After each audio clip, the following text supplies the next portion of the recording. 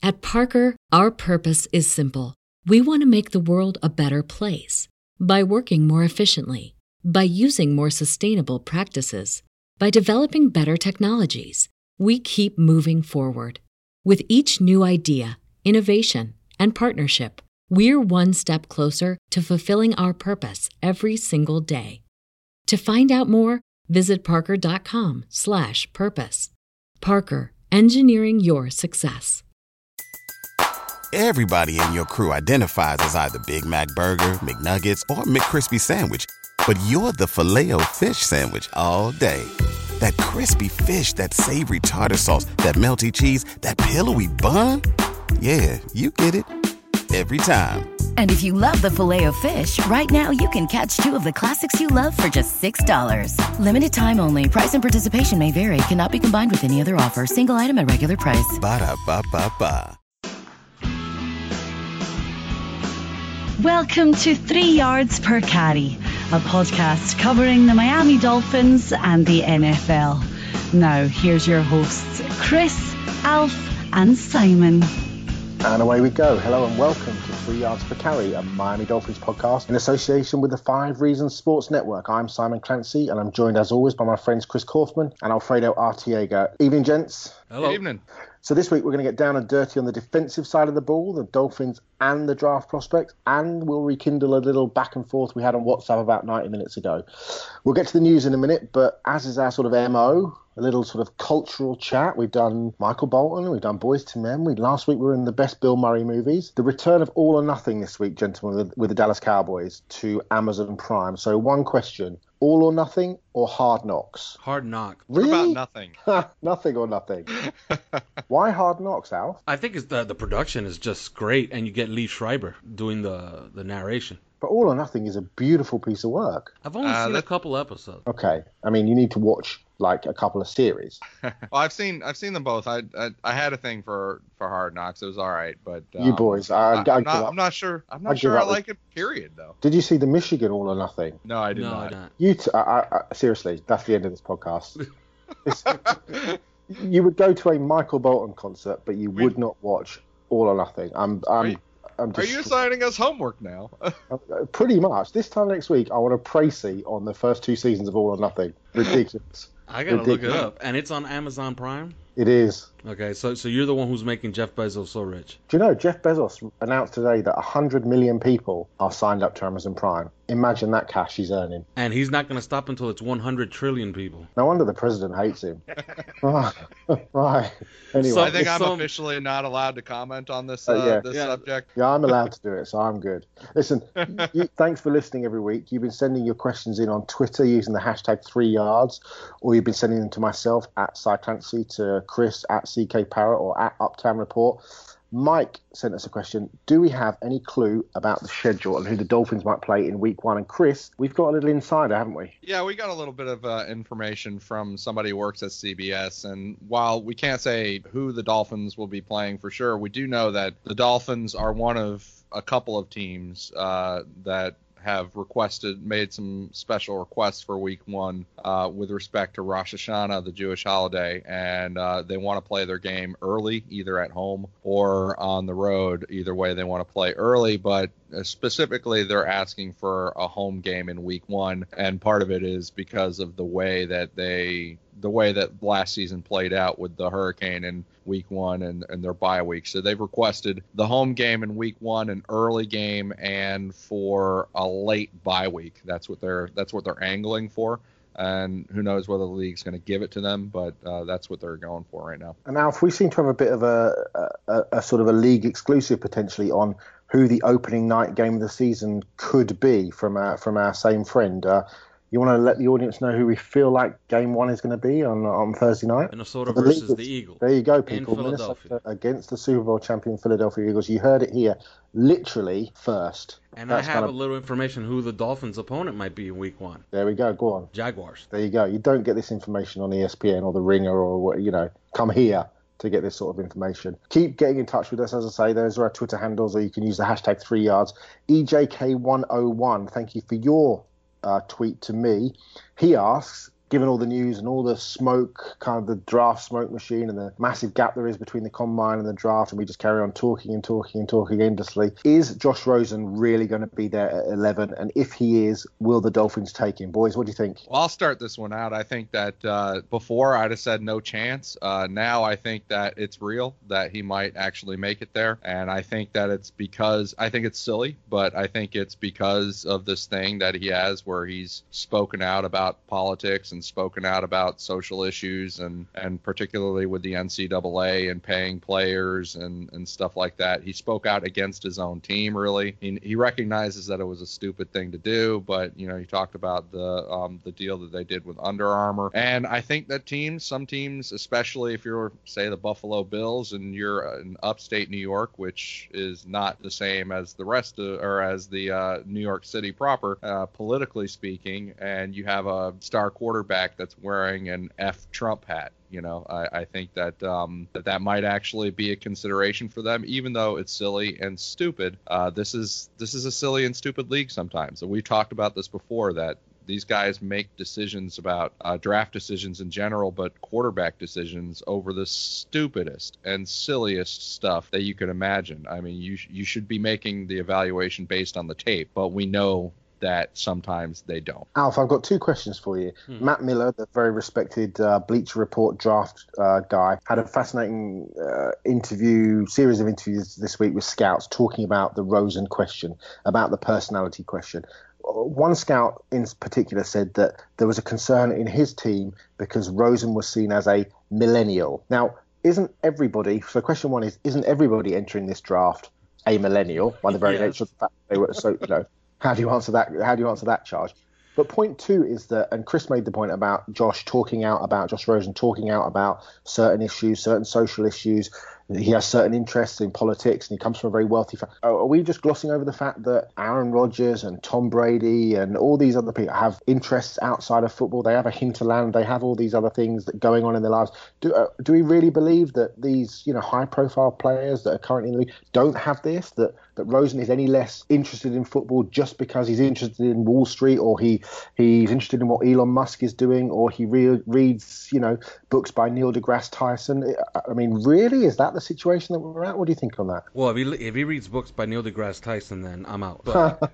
But I'll tell you this: what I've seen in the last 2 weeks is you need some science. Okay, you do need some science, and Neil deGrasse Tyson is an absolute dude, and he loves the NFL. It's been a steady stream for 2 weeks of negative Rosen stories, and it 2 years. But a really steady, strong stream of garbage for 2 weeks, and I can't help but think that it's all planted. Certain agents, maybe Josh Allen's agent, maybe Baker Mayfield's agent, maybe Lamar Jackson's agent, maybe all this stuff is being planted to hurt this kid, and it's beginning to look a lot like Aaron Rodgers again. See, Peter King tweeted something yesterday or the day before, just one sentence: do not believe anything you are currently hearing. And yet we fall into the same. Chris, you and I have known each other for but Chris, you and I have known each other for 20 years maybe. How every year we talk about the draft smoke. Don't fall for the draft smoke machine. Don't fall for the draft smoke machine. And it feels like this year we're doing exactly the same thing. We're falling for the draft smoke machine. But I think that in our defense, it's because there is actually some real stuff going on out there. And we do, right around this time, we start to hear some things that do end up actually being true. And especially, I think the flow of information that ends up being the most accurate is probably right around the 48-hour window before the draft. And so, we keep coming back because, we keep getting burned, but, also we keep hearing every now and then things that are actually true. And we love it. And we love it, But I think that with respect to Josh Rosen, it could be convenient. It could be the Bills putting stuff out because they really would love to see Josh Rosen fall to them at 12. Mm-hmm. Who knows? I'll tell you who else could be putting stuff out as well. The New England Patriot, including who knows even if this thing with Tom Brady is accurate, this spat that's developing, and Tom Brady has not committed to playing the 2018 season and all that stuff. Who even knows if that's accurate with them? Yeah. Because Let's they're hope it is. well, Alf, you've already proclaimed their death, so it doesn't matter to you. But well, they're in hospice right now. Listen, let's get to some real Miami Dolphins news just a little bit. The signing of tight end Gavin Escobar, drafted in the 3rd round by the Dallas Cowboys a few years ago. Is he just a guy, or is he going to make the team? Well, I find him really, really interesting because if you watch him play, and I watch a lot of Cowboy games because my best friend's a huge Cowboy fan. And I thought you were going to say my best friend's a Cowboy, which would have been brilliant. Yeah, that would have worked better on this podcast. Stetson and boots. So I watch almost too much Cowboys, and if you watch him play, you'll see him today play against, let's say, the New York Giants, and he'll look like $1 million. And if you key in on him, he can block, he can run routes, he catches the ball at the highest point, he can run with it after he catches it. And then you catch yourself watching another Cowboys game 14 weeks later, and you're like, where was Gavin Escobar the last 13 weeks? So, a little more like Pablo Escobar at times. Yeah, so I would lean heavily toward just a guy, which means he's just like everybody else that can look great when you watch him once, and then you never see from him again. So, but, can we do a lot worse as a 3rd tight end? Yeah, I think we can. I'll just chime in real quick. I'm gonna be a sell on him. I was never that big of a fan of him coming out of college, and I think that whenever I watch him, he just kind of looks stiff as a board, and I don't necessarily like his hands and how great he is at catching the football. There might be some blocking value there, but that's because I haven't really caught up with his blocking since he joined the NFL, but I'm going to be a sell there. I don't think that impacts anything. I agree. He's a stiff guy, and from this point forwards, he shall only be known as Pablo. That's it, Pablo. And in fact, we can make T-shirts up. Dog Placenta T-shirts, Tannehill Taint Towels, and Pablo Escobar T-shirts. Right. We're going to get in trouble. We are. Hey, bring it on. One of these days. Listen, about 90 minutes ago, I was in the gym. Just want to put that out there. I was in the gym. Chris was probably putting his daughter to bed. Lord only knows what Alf was doing. But we had a fairly heated discussion on WhatsApp around a few specific issues with the draft, which we'll get into in section 3 about the draft. I just want to touch upon this now because it's quite interesting, a bit newsy, a bit kind of drafty, gossipy, which is kind of what we're all about at this time of the year. Suppose we'll call this a make your case section. And Chris, there's a particular player at around 11 that you kind of have been watching a lot more of, doing a bit of a deep dive this week that you really want to kind of go to town on, a name that's beginning to be linked a little bit more. So make your case, Christopher. Well, I think that a lot of people are discounting the defensive tackle out of Washington, Vita Vea, as the Dolphins pick, and here we go right here. And this is just fans out there that are saying, we just got rid of Sue. Let's not go there. And I think that part of this is really that the fan base and us in general, and I'm guilty of it too, we kind of are still in the stage of denial on the fact that Ndamukong Suh is not here. We've got a guy that had 900 snaps last year on the defensive line and playing at an all-pro level, and he was here not just last year. I mean, he was playing 900 to 950 snaps a year for the last 3 years, and he was playing at an all-pro level, and he is not here. And everybody just wants to pretend, like that's not a thing. That's just something. Oh yeah, we're going to replace him with 5th-round, second-year guy Devon Godshaw, or we're going to replace him with Vincent Taylor, give me a break. Or Jordan Phillips, the annual disappointment. Like, this is just not going to be an issue for the Dolphins. We're fine. And I think that's denial. That's denial. That's everybody not quite coming to grips with the fact that this all-pro is not there anymore. And so you look at that defensive line and you look at the defensive tackle position, and you got to say, as it's stacked up right now, this could be one of the worst defensive tackle positions in football. So they need some help there. And when we look at Vita Vea in the 1st round, who is the strongest defensive tackle in this draft, he does have all-pro potential. And we can get into, some of the specifics about what he does well when we talk about the draft section. But when we talk about him, you get all these Dolphins fans that just throw their hands up and they're like, I'm going to commit suicide if we take Vita Vea instead of Derwin James or something like that. Hey, I like Derwin James. I like these other guys. But this defensive tackle position is poor, and they need some help there. Is it because he's not sexy? Derwin James is sexy. Minka Fitzpatrick is sexy. Tremaine Edmonds is sexy. Roquan Smith doesn't miss a tackle. He's sexy. Is it because Vita Vea is just not sexy. It's because people just saw Ndamukong Suh play here at a Hall of Fame level, and he made zero difference. That's why. Great point. Okay. I don't buy that at all. I don't buy that at all. No, He did not make zero No, difference. I think the point Alf's making is that in terms of the overall picture, the Dolphins didn't win a Super Bowl because Suh played at an all-pro level. Our run defense didn't even improve with Ndamukong Suh here. That's one of the misunderstandings about Ndamukong Suh's career in Detroit. I mean, he had a good run defense the last year, but one defensive tackle does not make a run defense, especially when you're running the wide 9, front. And this is notorious. It's supposed to be good on the outside edges, but it's not necessarily good on the inside, especially if you don't have the linebackers to defend it. Chris, let me ask you a question, Chris. I remember pretty clearly a couple of games that Rashad Jones almost single-handedly had a pretty big hand in winning. Cam Wake, I could name more than a handful. I could even name one Kiko Alonso game where he had a pretty huge hand in winning the game. Can you name one Ndamukong Suh game? I don't know. I can't name one offhand. No. Oh, there you go. But I don't think that says anything. No, if anything, that just says anything about the recall here. Just because I can't name a high-graded game. The flip side to that, though, is can you name a game that Aaron Donald has won single-handedly?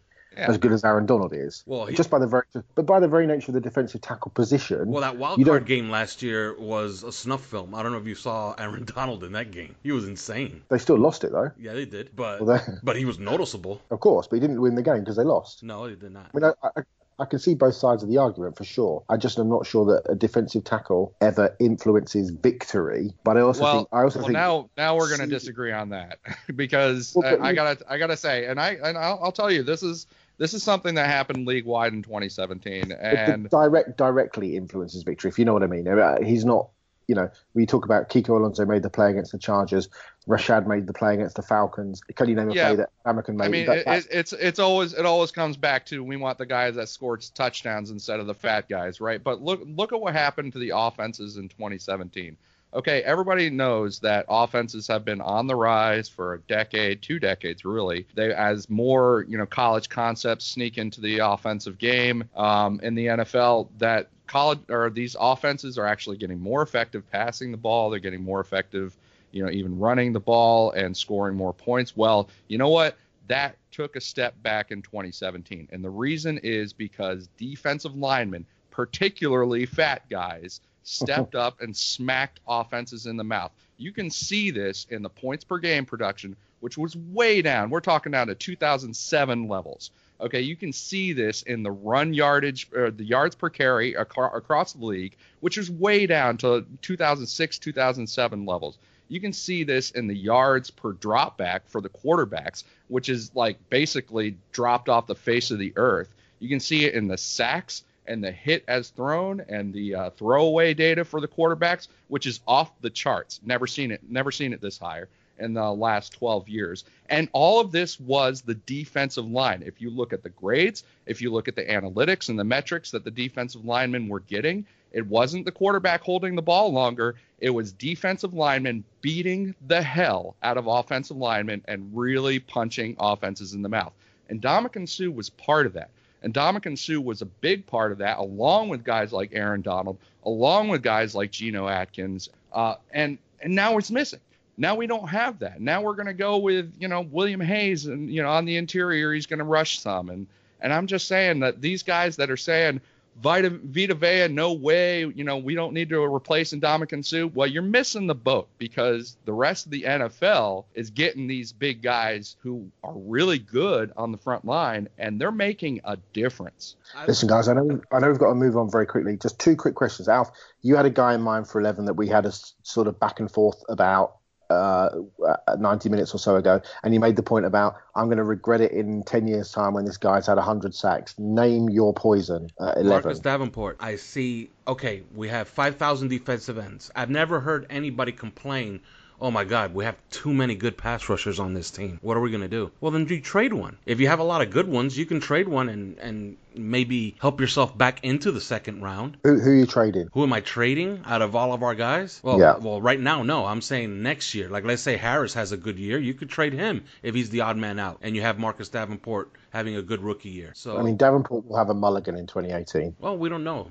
He's perfectly fine physically to play at least 400, 500 snaps this year. Won't happen. And I think that's actually a myth that the guys that come from UTSA can't play right away, or that the guys that are a little bit raw can't play right away. The guys that are physically marvelous can play right away, and that's because coaches know what to do with them. They can define them. They can put them in the roles in which they can win.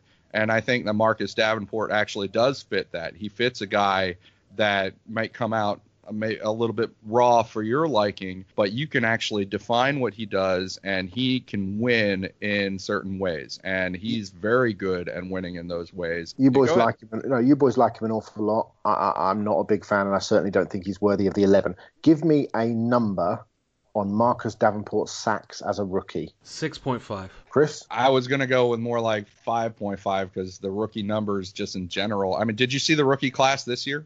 Just give us a number. Yeah. 5.5, but the rookie class is never just a number. Sack production. Cool. Well, I mean, unless you're Alden Smith. But let's right. One other quick thing that we haven't talked about is trading down. People talk about who we're going to take. There's ample opportunity for the Dolphins to potentially trade down. One trade down target I suspect that we could have is Ronnie Harrison, the safety from Alabama, who can play in the box, who can play as a single high, athletic enough to get sideline to sideline. One of those guys that probably is, well talked about because of the connections between Adam Gase and Nick Saban, between the relationship between a new defensive back coach, obviously coming from Alabama, those sorts of things. I want to throw the name of Tyrell Crosby in there, a guy that talked to the Dolphins heavily at the Senior Bowl and said that the Dolphins had talked to him potentially about being their pick at 42. Just some of these names that sort of start to come into focus a little bit. You could potentially see a Dolphins trade down and coming away with a Harrison, a Crosby, perhaps a Kyle Lauletta, perhaps even a Darius Leonard, who seems to be getting into that kind of second round mix. What do you think about that quickly, guys, before we get to break? One guy I kind of am intrigued about, and he's at defensive tackle. If they could trade down and load up on picks. Please say Maurice Hurst. He's okay. I don't think he's better than Taven Bryan. I don't think he's better than Harrison Phillips. He's special. And I would take either one over Maurice Hurst. He's also an Uber driver. Did you know that? Oh, I didn't know that. I did not know that. You'd know that if you watched All or Nothing intrigued with the Michigan Wolverines. Simon, I really thought you were going to give the wrong. Yeah, exactly. My hand is in that position that the president puts his hand in, like that sort of weird sort of hand movement. And wrong. I'm going to do that from now on when I don't like what you say. Wrong. I'll tell you what's wrong is the idea of trading down. I don't like it at all. I think that at 11 you're going to get basically. I know that it sounds like a joke, but 11 you're going to get basically a top 10 player, especially since so many quarterbacks are going to go in the first 10 picks or the first even 5 picks. So you're going to be looking at guys. I mean, we're talking about guys with star power when we're talking about guys like Derwin James. And when we're talking about Bradley Chubb, who's not going to make it, but he's in that top 10 area. You're talking about Minkah Fitzpatrick and Vita Vea and Roquan Smith. I mean, we're talking about star power guys. How do you trade out of that? These are the guys that you have to trade picks for later to try and get onto your team. And we're going to trade out of that to try and take, pseudo second round guys to plug holes and stuff like that. I'm not buying it. Right, Chris, take us to break, buddy. All right. Well, you've been listening to 3 yards per carry. It's now time for a break. We want you to listen to everybody in the 5 Reasons Sports Network. And now we're going to have a word from some of those guys.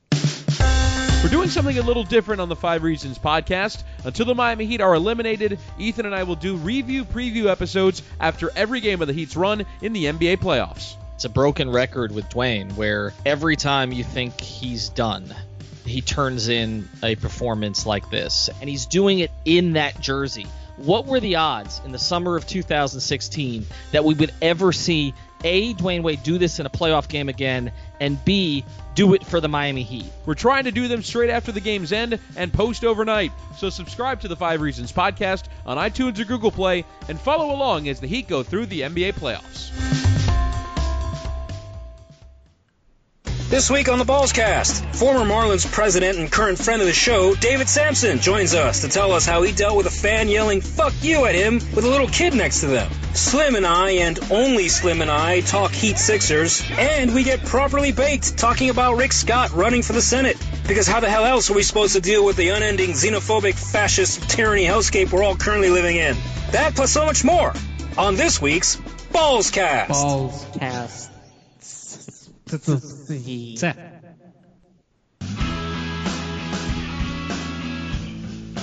I want you to remember to listen to the Miami Heat Beat on the 5 Reasons Sports Network, and also tune in to the 5 Reasons cast with Ethan Skolnick and Chris Whittingham. After every Heat playoff game, they're going to have a podcast and do their recap. All right, guys, now we've talked a little bit about these other subjects and some of these culture questions, listener questions. We've already talked about the Dolphins' defense quite a bit. It's time to get into it a little bit more position by position. And first, I want to start out with the defensive line positions and see what your guys' thoughts. Think about what you have noticed the Dolphins are doing, what you want them to do. What do you think, Alf, about the acquisition of Robert Quinn and particularly the defensive end and defensive tackle positions, the loss of Ndamukong Suh? Where do you think they are on the defensive line? Well, I like left end. We have Cameron Wake, so we're set there. We brought back William Hayes. He's going to play enough snaps where he's going to make a difference if he stays healthy.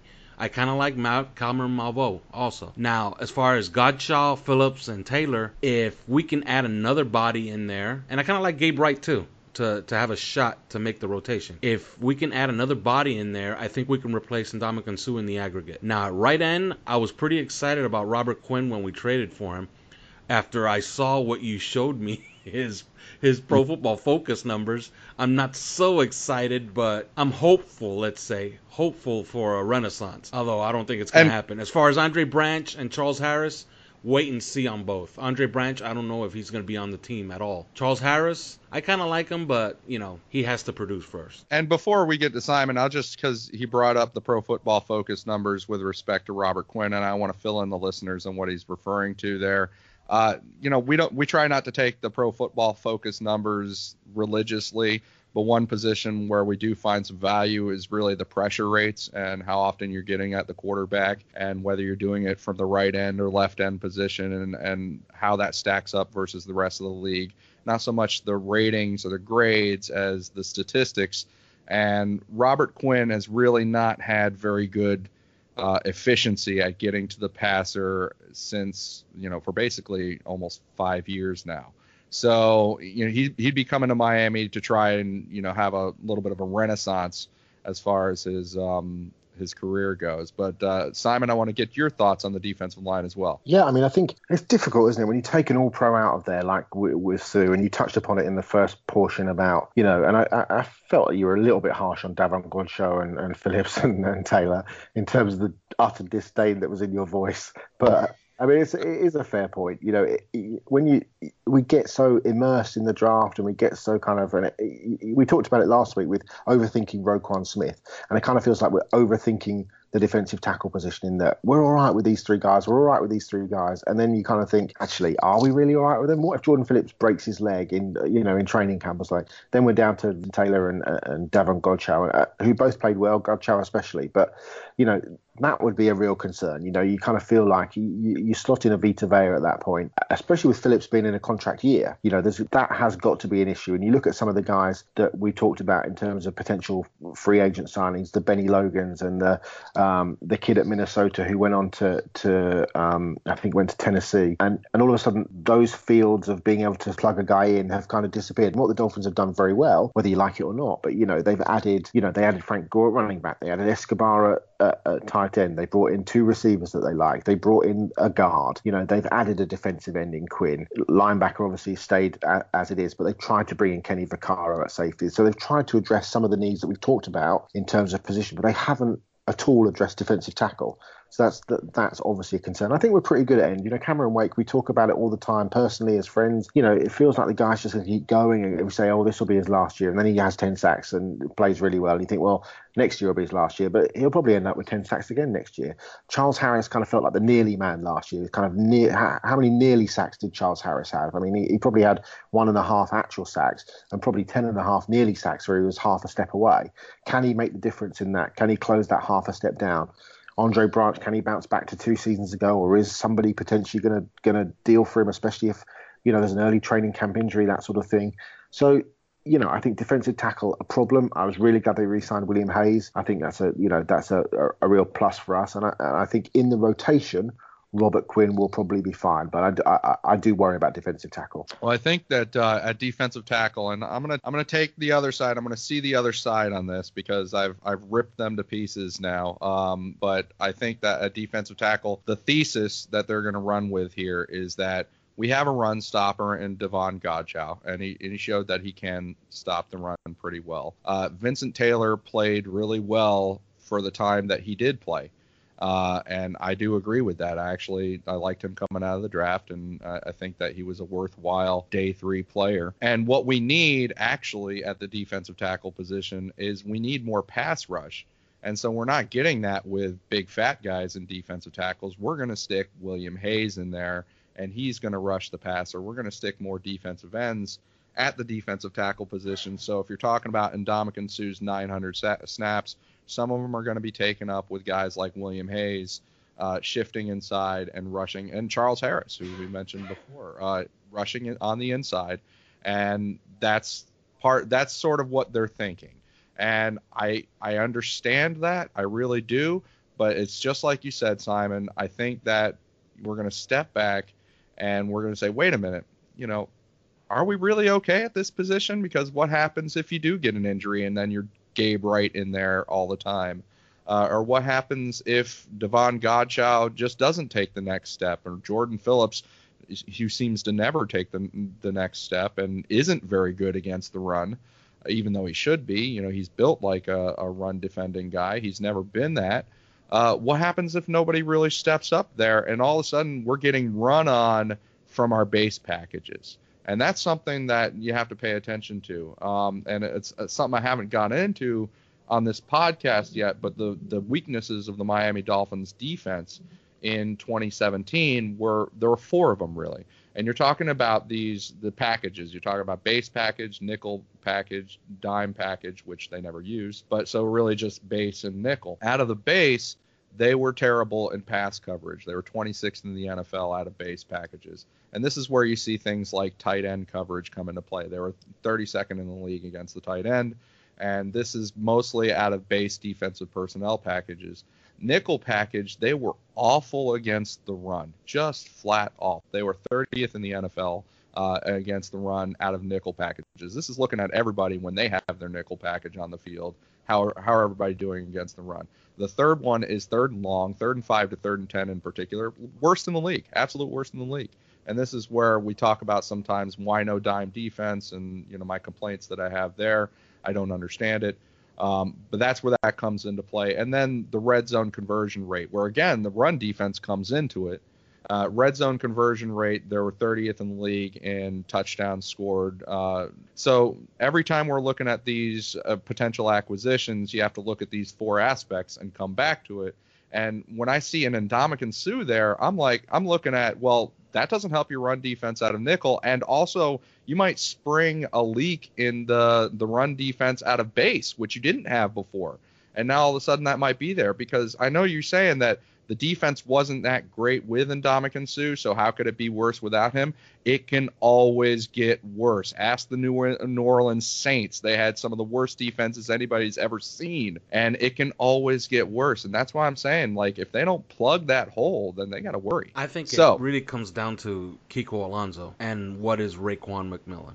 If Kiko can return to his 16 form, which wasn't all that great, but he did make plays. Christ, we're in trouble if we're relying on Kiko Alonso. Yeah, I agree. But if Raekwon McMillan is a player, a lot of our problems are going to go away, especially in that base. Now, Kiko Alonso, I would point anybody that wants to see how bad he was to 2 games last year. The Carolina game and the Ravens game. He didn't look like a professional football player in those 2 games, in both of them. He couldn't run. He didn't want to hit very much unless he was going to hit Flacco late. And he was overrunning the hole. He was constantly out of position. He couldn't keep up with anybody in the flat. Now, he was either injured or we bought damaged goods, and we should be looking to replace him this season. Is Raekwon McMillan the most important player on the Miami Dolphins defense this season, given expectation from last season what he was able to do in training camp and the dearth of talent that we have at that position. Absolutely. Chris? I think right now the way they're stacking up he is, and that's because if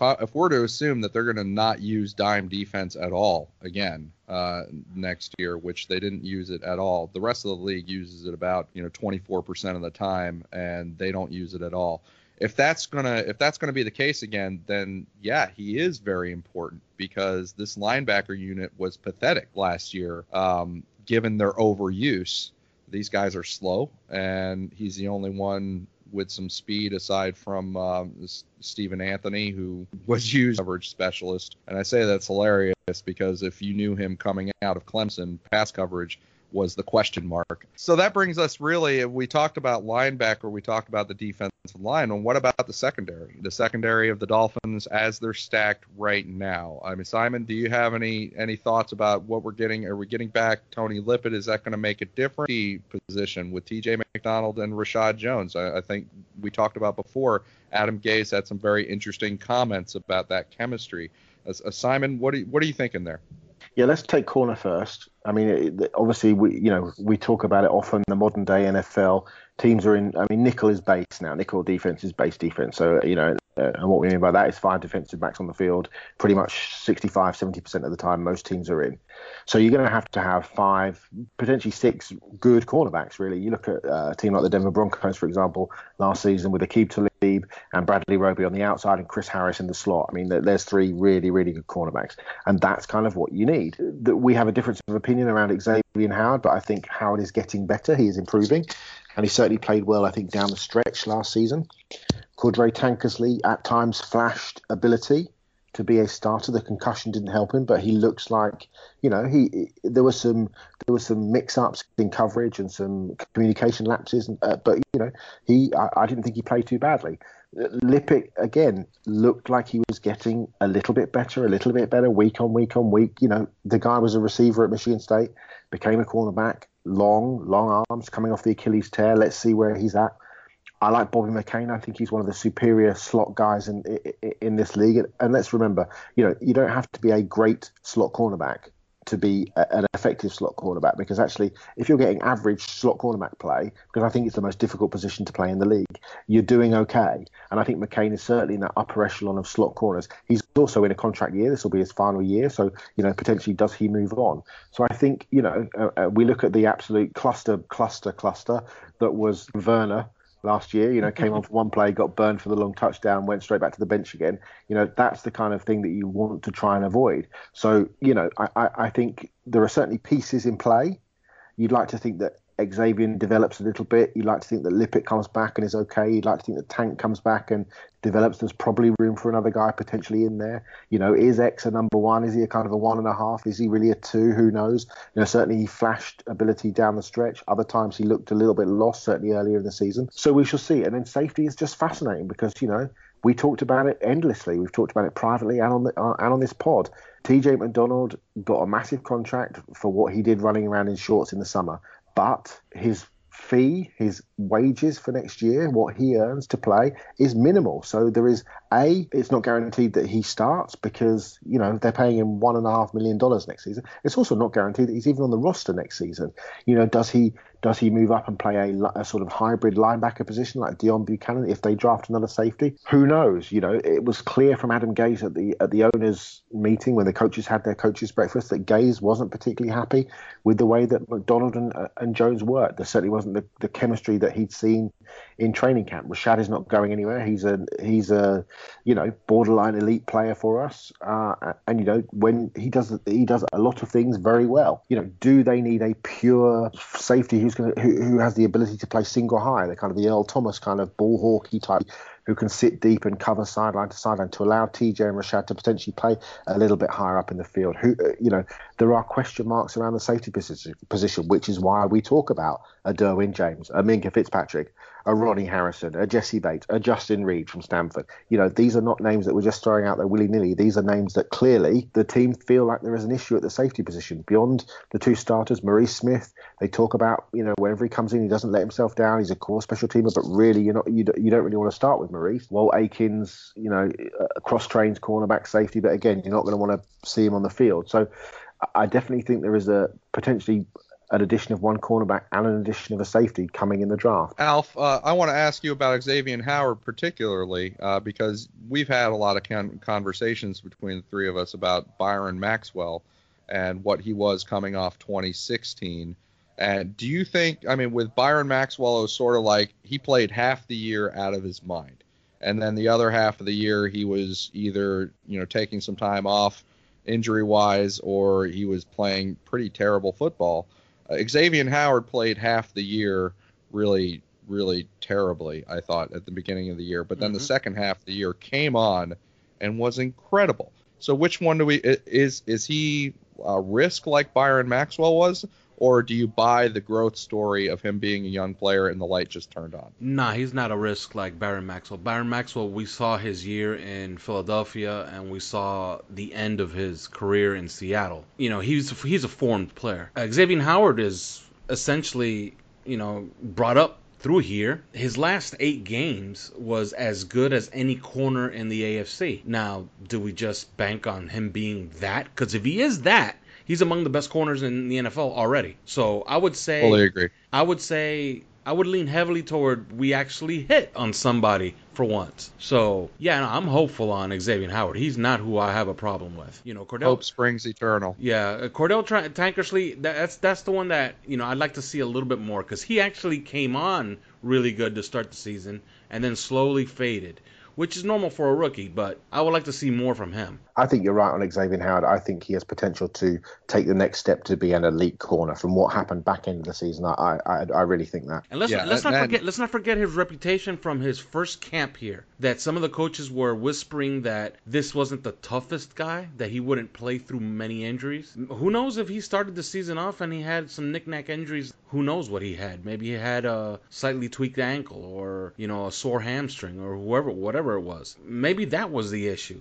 And if he's healthy and he got healthy in the last 8 games and that's what he produced, then I think we're going to be pretty happy with his career here. Fair point. Would you think that Cordrea Tankersley in particular, because we saw issues with him, I thought we saw mostly issues in communication with him. Yeah. So, I mean, do you think that the addition of Tony Oden at defensive backs coach and Ronaldo Hill, who's made it back to Miami this time as a coach, I mean, do you think that's sort of aimed there specifically at Xavier Howard and Cordrea Tankersley, like let's make these guys work? Yeah, I would say so. I would say that all the moves this year in the coaching staff was basically, I wouldn't say trashing the previous administration here, but they were trashing the previous administration. They were basically, every move that they made on the coaching staff was basically saying, okay, you remember every unit that underperformed last year? It was their fault. It wasn't the guys that we picked. I guess we get to see this year. Isn't there I think you should know, Simon, isn't there a Jordan Whitehead? Wasn't he coached by Ronaldo Hill last year? Yes, he was, yeah. Okay, wouldn't he be an interesting guy? Absolutely. I mean, I think there's a number of interesting guys just under the radar, and I think Whitehead is one of them.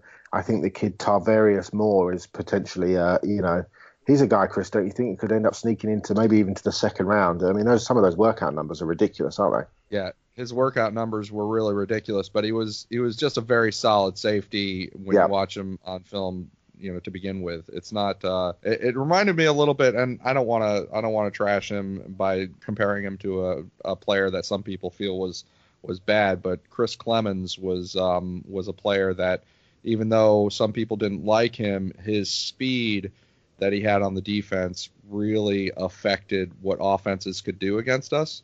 And I think in particular, it put a cap on a lot of big plays. Well, Simon just talked a little bit about safeties, and we already trashed our linebacking core this last segment. So, Chris, how do we help the linebacking core in this draft this year? I think you have to go back to what I was saying about the weaknesses on the defense and the, pass coverage out of base, run defense out of nickel, the 3rd and long, which was terrible. They had no dime defense. They didn't put 9 personnel out there at all. That has to change. And so at linebacker, you're looking at it. I have to go back a little bit to the safety issue because safety and linebacker are really interconnected by means of in particular, TJ McDonald, who can play, up front as sort of a rover or a whip safety. in a 3-safety look. And that's what a lot of defenses are doing. So a linebacker can get a lot better if you just get a safety. And that's why we're talking about guys like Derwin James and Minkah Fitzpatrick in the first round. These guys could play 1,000 snaps and make T.J. McDonald more of a role player on the defense, and it would be a role that would help your linebackers unit. But at the draft level, if they're going to get a linebacker, particularly in the first round, I think that we're talking about Roquan Smith. And I understand that there is some concern about his size and what he's good at and can he get off blocks. Well, first off, I don't really buy that he doesn't get off blocks because I've seen him do it so many times that I just have a problem with people saying, kind of portraying him as one of those guys. I think that he's a special player. He's a guy with special instincts, and that position is about having special instincts. We know because we were here when Zach Thomas was playing. He sees it fast, and then he pulls the trigger, and he accelerates through it. He tackles really well. He does not miss tackles. Simon, you've talked about this before. Didn't miss a single tackle last year, not one. Does not miss tackles. So how are you going to be worried about the size? So I think that you can toss that out if he tackles well and he accelerates well and runs sideline to sideline, and you see him getting around and getting off blocks, which I think you do. And Louis Riddick talked about this, pop on the Tennessee game. He gets off the blocks pretty well in that game. You can see it all over the place. I think that he is a star player. Star players tend to transcend the defensive schemes. And so if you're looking at him at 11 overall, then you'd have to be happy taking him and what it could do to that linebacker position, because going back to the weaknesses, pass coverage at a base, you have Roquan Smith's speed on the field now, his instincts. You're going to be able to cover those running backs out of the backfield a lot better. You're going to be able to cover those wheel routes a lot better. You look at the run defense on nickel, and that's his specialty. He's a good run defender. He's got great instincts, and he can get after guys coming out and trying to get out of the backfield, and he can really attack and hit people behind the line of scrimmage. And then third and long, again, we're getting back now to the pass defense. I think he's an every down sort of guy. He can affect every single level of the Dolphins' weaknesses, and that's where I would think about if I were going to go a linebacker in this draft, and then I'm staring straight at Roquan Smith. Now, Simon, I'm going to give you a guy, and you could give me an alternative if you want. I was listening to NFL Network today, and I'm pretty big on comparables, and I heard something that made me perk up.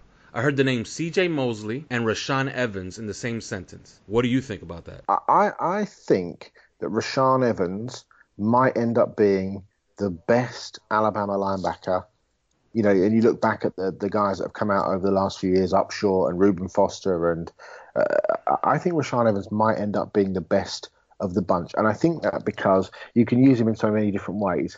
I think that he will be a 3-down linebacker in the NFL for me. And I was lucky enough last season to be on the sideline for the LSU game and the Mississippi State game. And it's interesting when you watch him and Fitzpatrick and the way they play, but also when you're down at field level, there's just something about players who are just that little bit quicker.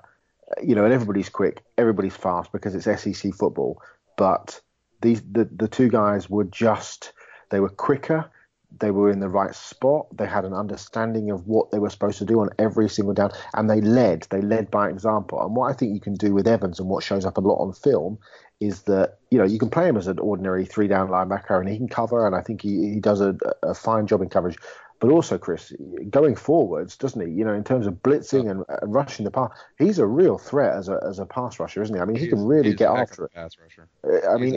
Isn't he? I mean, he can really get after the quarterback. For me, he's another guy that people aren't really talking about. But he will fly around sideline to sideline, and I think he showed that sort of mentality of we talked about it a little bit when Foster graduated, and we kept saying Evans could be the kid. He's just got everything that he's built well. He's got great size. He's I suppose he's a premium athlete at that position. He's got the agility, he's got the range, he's explosive, he diagnoses really quickly. He can work through trash to get to the ball. He can get to the perimeter and shut off sweeps and jet sweeps and those sorts of things. I don't think there's a great deal of drop off when you take the top two guys, your Roquan Smith and your Tremaine Edmonds, to get down to a Rashaan Evans. I just think he's a good player who can play in sub packages, either as you can drop him into coverage or you can get him after the quarterback, because he just does that really, really well. Part of the reason that he's being forgotten is a little bit his own fault, because he was supposed to run his 40 at his pro day and he chose not to. And so everybody's kind of like, well, what are you scared of? Because he did other measurements there. And his other measurements didn't come out so good, although that might point to, his argument, which would be, I'm still a little bit hurt. This isn't fair to me. So do you have a concern that he played behind monsters on the defensive line at Alabama, and therefore they sort of hid some of his deficiencies? It's a devil's advocate question rather than but playing behind, Deshaun Hand and, these guys, Deron Payne and these guys, do you think that masks some of his issues potentially? Yeah, I think you always have to have a little bit of concern, especially as these guys are moving from that defense where they had the monsters in front of them protecting them to a wide 9 style front like Miami's, where they're not going to be protected as well. But it's the same issue for Roquan Smith. I mean, they had the same style of defense. They had the same big bodies up front at Georgia that could help protect the linebackers. So, whether we're talking about it for Rashaan Evans or Roquan Smith, it's really the same thing about the translation. And if you buy that he's a star player, Rashaan Evans reminds me a little bit, actually, of the guy that's leaving, Lawrence Timmons. And I don't mean that in the bad way. I mean the Lawrence Timmons, back when he was young and explosive and really good. And I think that he's a guy that going forward, he's a guy that blitzes well like Timmons does. He's a guy, whenever I watched the Alabama defense, it was really uncanny. You could sort of pull your eyes back and just take in the defense as a whole. And to your point, which you said about what you saw on the field, he was moving quicker than everybody else.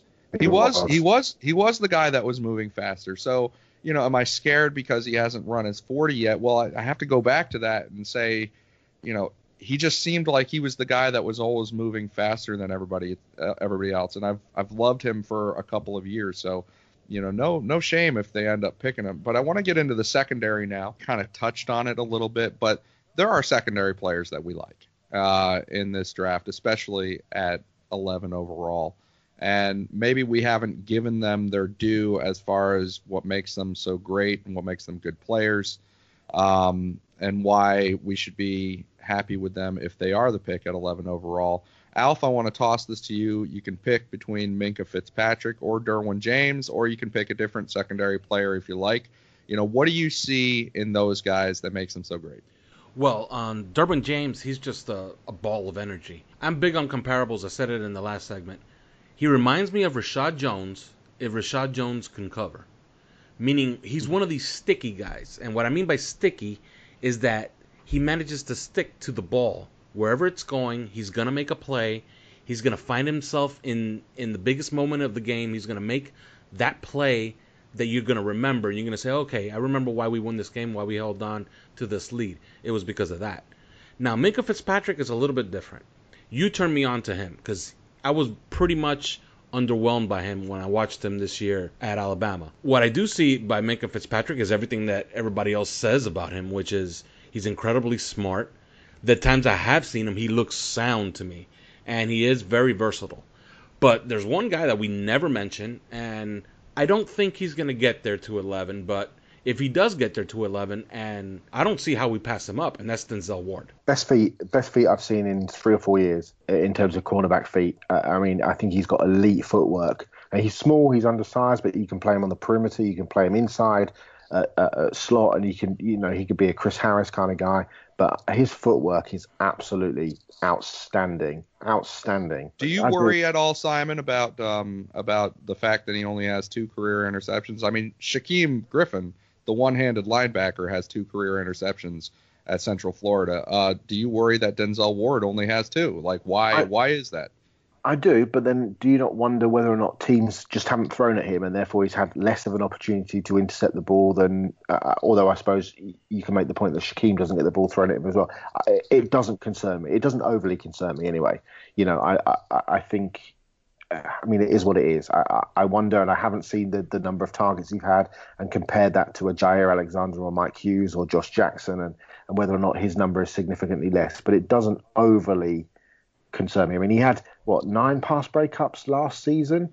I think he tied Marshawn Lattimore's career record at Ohio State for pass breakups over the last 2 seasons. So, it doesn't overly concern me. I mean, yeah, you'd certainly like him to make more interceptions, but, he's a good player. He's a really good player. I got another guy that I find very, very interesting also. And that's, you remember 2 years ago when Desmond King was considered a top 5 cornerback prospect? And then leading up to the draft, he fell off the face of the earth. Got taken by San Diego. We saw him in his rookie year. He's obviously a very good NFL performer. What about Josh Jackson? Is it the same thing happening with him now? I heard the other day that Jackson was absolutely destined to go in the top 12. Really? I was concerned, very concerned, by what happened at the Combine. I mean, I don't know what you guys were, but when I saw him doing some of those drills, yes, and his utter inability to even complete. He looked clumsy. He couldn't complete the W drill. I mean, he just didn't have a clue. His footwork was all over the place. It was like he put one of us 3 out there and was just, jumping after Minkah Fitzpatrick and before Denzel Ward and run a few drills. Which made him very, very, very different from Desmond King. It looked appalling. That would give me a concern. Another concern would be that he's a 1-year guy in terms of, his performances have just come in that final year at Iowa. He gets his hands on, he's the antithesis of Denzel Ward, if you like. He gets his hands on an awful lot of balls. He's long. He's long. He's got long arms. I mean, what is he, 6'1", 6'2", Chris? I mean, he's a long guy. Yeah, he reminds me. He reminds me a little bit in terms of. I mean, he had. I think, did he have something like 30 passes defense last year and 7 picks, which is a ridiculous number. He reminds me a little bit of Sam Madison. Do you remember when Madison used to get he had that season, him and Pat Surtain, and Madison did such a great job of breaking off his route to essentially drive on the ball that was going in a different direction, and that's how he got a lot of his interceptions. Josh Jackson does that. He really reads the field really well. He's got that sort of peripheral vision that you really like. He's got terrific instincts. Plays the ball rather than the man. He's a good player. I just 1-year wonder. I don't know how many games did Iowa play last year. 13, maybe 13 starts. And just some of that combine stuff just frightened the life out of me. Absolutely frightened the life out of me. I'm just not sure. I just want to touch quickly on a point that you made about safeties earlier on, which you draft a guy like Minkah Fitzpatrick, and again, this is analysis by paralysis, and we talk about, Minkah is going to go top 5, then he's going to be available at 11, then he's going to fall to the Packers at 14, then he's going to fall out the first round. Nobody, who knows? But a guy like Minkah, a guy like Derwin James, what they do is 2 things that the Dolphins defense doesn't have a lot of. 1 is speed, and 2, it allows us to disguise coverages because it allows us to play different formations with the same personnel on the field. So, you can play Minkah in a 4-3, you can play a nickel, you can play a big nickel. Minkah can play left corner, right corner, slot, free safety, strong safety, and big nickel linebacker. Just the ability to be able to confuse offenses by keeping the same personnel on the field but mixing them up is going to finally allow this defense to actually do a few confusing things that you see other teams doing, and we fall into the trap. Well, maybe we can flip it this time, and because there are some jack in the boxes in terms of these safety guys that you can come in and you can just mold them into different parts of of almost a play-by-play in terms of where they line up and try and confuse the Bradys and the. Yeah, look, let's face it, we're probably going to be facing Baker Mayfield and one of the Joshes twice a season. God help us. Yeah. But just that ability, that's what these guys do. So people, some people that I'm sure that have asked you, the 3 of us on Twitter, I know that we've all taken over the 5 Reasons Twitter account and done some Q&As, which have been great. And we've had a lot of questions about why are people talking about safety? Why? Well, this is the reason, because they're so versatile, and they just offer Matt Burke, the defensive coordinator, the opportunity, if he takes it, to just mix up some things, but keeping that same personnel on the field so that teams are, they don't know, oh, look, here comes the nickel guy, or here comes the dime guy, or whatever, those sorts of things. So that's what we talk about when we get really excited about the safeties, if you're kind of not an in-depth draft guy like some people are out there. So now I do want to get to defensive end. Aside from, obviously Simon's favorite guy, Marcus Davenport, we got to talk about some of the defensive ends. Personally, I mean, my opinion of the defensive ends has been that they suck after you get to the top, after you get through the top group. But I understand that not everybody thinks that. Alf, what do you think? Well, there's one guy that's pretty intriguing. The Dolphins did meet with Josh Sweat earlier this season. Another guy that I've heard linked to them kind of is Arden Key. But the guy that really intrigues me is Lorenzo Carter out of Georgia. He's long, lean. He has a great first step. And if you watch his hands on film, he's reminiscent of the best of what we get from Branch. Can we replace Branch and his giant contract with, let's say, the 42nd pick in the draft? Would that be so bad if we managed to pick him up there? I would say that no, we're probably not going to get a crack at Lorenzo Carter at 42 overall. Everything that I've heard is that he's going to go first round, that he's going to go really high. You look at what he did athletically and what he does at Georgia and the versatility that he has. It's not just the pass rush, and he was pretty good at pass rush there, but it was the versatility. I looked at what he did against the tight end. And this is some of the underrated tape that you find out there, is what he does jamming tight ends at the line, staying in coverage with them. He runs in the four. He's 6'5" and he's 250 pounds or whatever, and he runs in the 4.4s, solidly in the 4.4s. So you have no problem with him staying in man coverage on these tight ends.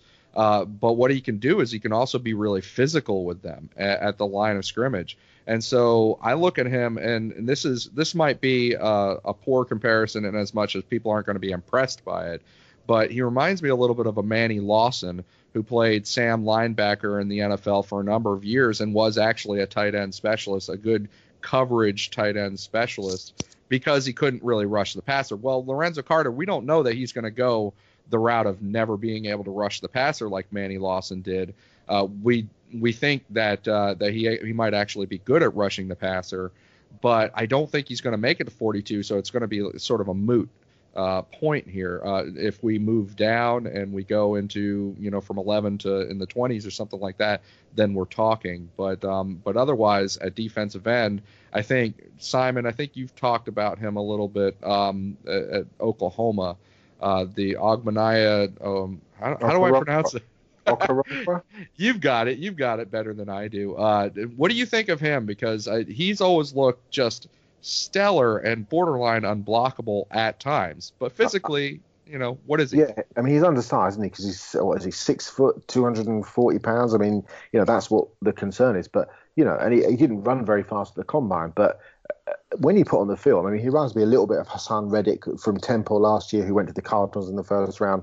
But he can get after the quarterback. In terms of, you talk about a guy like Harold Landry, who's got that elite first step and can bend the edge and get to the quarterback.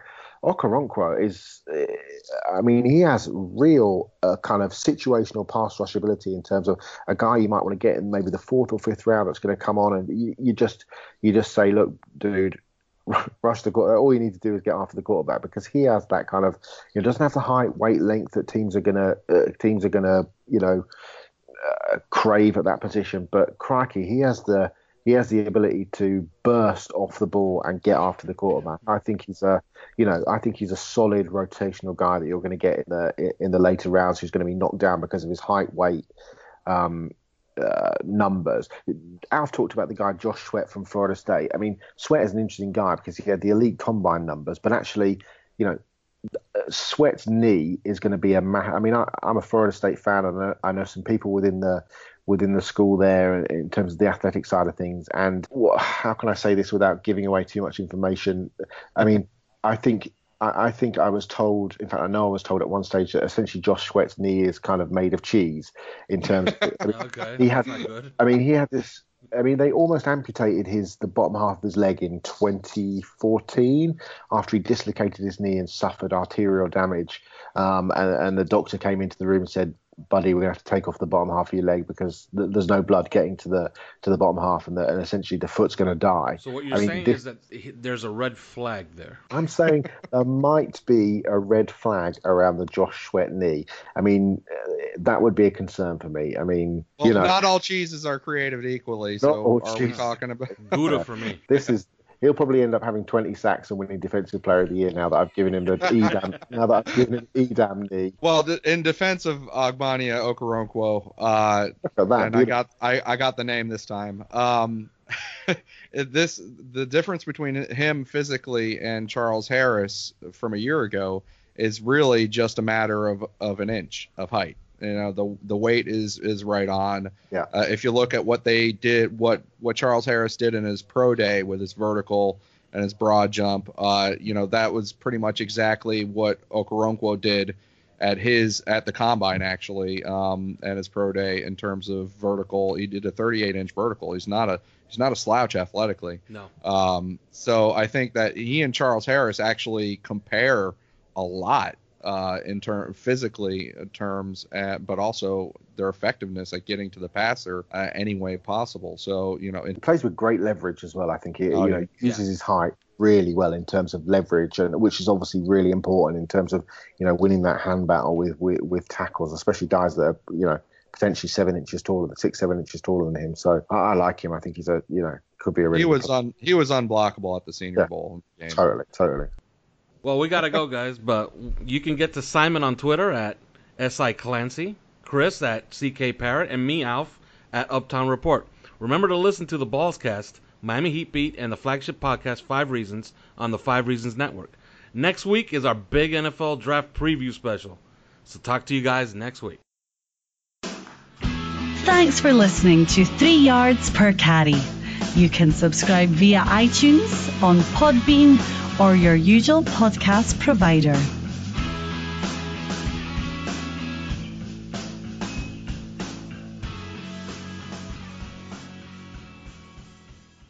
At Parker, our purpose is simple. We want to make the world a better place by working more efficiently, by using more sustainable practices, by developing better technologies. We keep moving forward. With each new idea, innovation, and partnership, we're one step closer to fulfilling our purpose every single day. To find out more, visit parker.com/purpose. Parker, engineering your success. Everybody in your crew identifies as either Big Mac Burger, McNuggets, or McCrispy Sandwich. But you're the Filet-O-Fish Sandwich all day. That crispy fish, that savory tartar sauce, that melty cheese, that pillowy bun. Yeah, you get it. Every time. And if you love the Filet-O-Fish, right now you can catch 2 of the classics you love for just $6. Limited time only. Price and participation may vary. Cannot be combined with any other offer. Single item at regular price. Ba-da-ba-ba-ba.